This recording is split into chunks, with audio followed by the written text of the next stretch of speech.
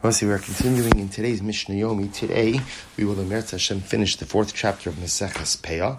Today's Mishnah Yomi is Perek Daled, Mishnayos Yud through Yud Aleph. The fourth chapter, Mishnayos 10 through 11. Mishnah Yud, Mishnah 10 says as follows.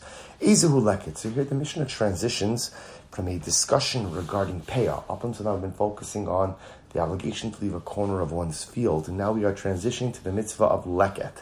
The mitzvah of Leket says when the farmer is harvesting his wheat, or grain for that matter, or produce I should say, if he goes ahead and he drops one stalk or two stalks, he leaves them in the field for the poor. Any more than that, he is permitted to go ahead and pick it up and take it for himself. So the Mishnah says as follows. Ezehu Leket. What is Leket? Hanosher b'shas haketzira. It is a stalk or two that fall down to the ground at the time of harvest. Hayakotzer, if the farmer was harvesting his wheat, the katzer melo yodo, ultimately he goes ahead and he takes a handful of wheat. Talash melo kumtso.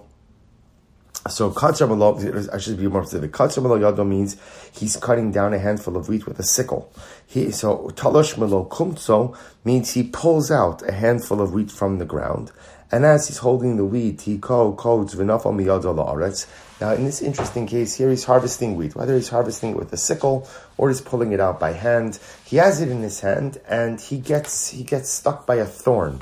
And as a result of getting stuck by a thorn, he ends up dropping the wheat or dropping a stalk or two. Harehu shal balabayis. He's permitted to pick this up because when the Torah speaks about Leket, the Torah is referring to a normal situation where a person leaves something behind. But if there was an onus, if there was an extenuating circumstance, there was some other factor that caused the farmer to drop his wheat, then halacha l'maisa, that is not called Leket, and he is permitted to pick it back up. Toch yodo v'soch hamago la'aniyim. If literally he has the wheat in his hand, or the wheat on the inside of the sickle, and he drops it, anything he drops has the status of Leket, again, assuming one or two stalks, and it belongs to the poor. Achar hayad va'achar hamago labalabayis. Now this is interesting. What happens if, again, so grain, he comes in contact with grain with the back of his hand, or the back of the sickle, and then it falls down to the ground? That's not called Leket. It's very interesting that the definition of Leket is only stalks of grain that you drop within the normative harvesting process, which means the grain is in your hand or inside of the blade of the sickle and then it drops. But again, if let's say your hand were to hit grain on the back side of your hand or the back side of the sickle and it were to drop as a result of that, that is not called Leket. Rosh hayad v'rosh hamago. What happens if it touches the tip of the hand? The tip of the hand. Bartanur says, Rashi etzba'osav, the tips of your fingers, or the top of the sickle as you're harvesting. Rabbi Shmuel omer la'aniyim. Rabbi Shmuel says this goes to the poor. Rabbi Akiva omer la'bal habayis. And Rabbi Akiva says, no, the top of the sickle or the fingertips of the hand are essentially the same thing as behind the hand or behind the sickle, and therefore halacha l'maisa, the owner could keep it. And in fact, the Bartanura says that the halacha follows Rabbi Akiva. So again, it turns out that the only way to have real leket is if you have the grain in your hand or on the inside of the sickle and you drop a stalk or two. But if the grain is dropped as a result of coming in contact with the back of your hand, back of the sickle, or the tips of your fingers or the tip of the sickle, that belongs to the owner and he's permitted to pick it back up. Incredible. Mishnah Yud Aleph, very interesting case. Chori Hanamalim. See, here we're talking about Shebesocha Kamo. Here's the case. You have ant holes. You have ant holes inside of a wheat field.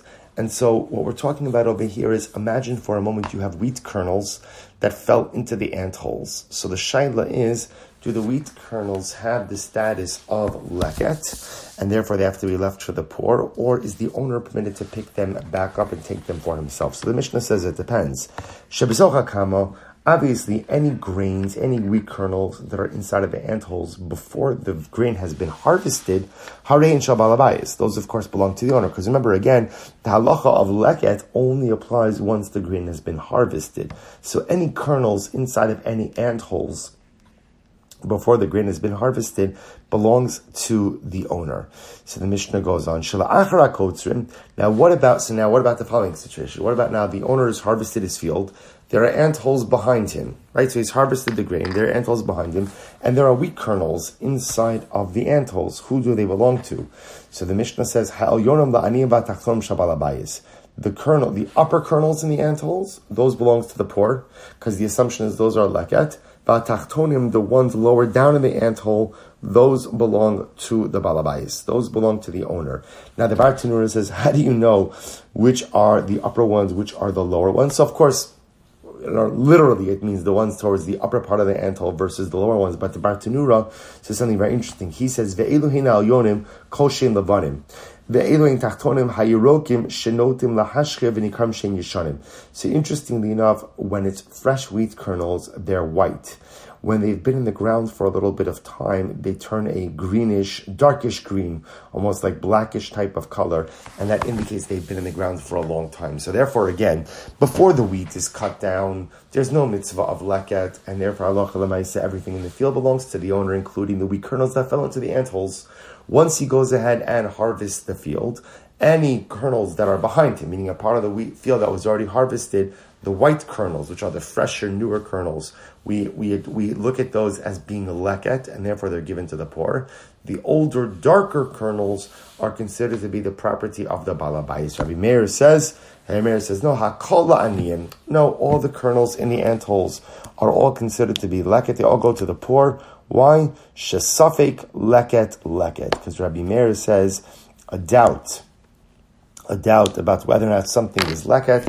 When in doubt, is something leket, is something not leket, we essentially rule stringently in favor of the poor, and namely, give them the leket. So Rabbi Meir says, essentially, this is an imprecise science. Upper kernels, lower kernels, white kernels, greenish kernels.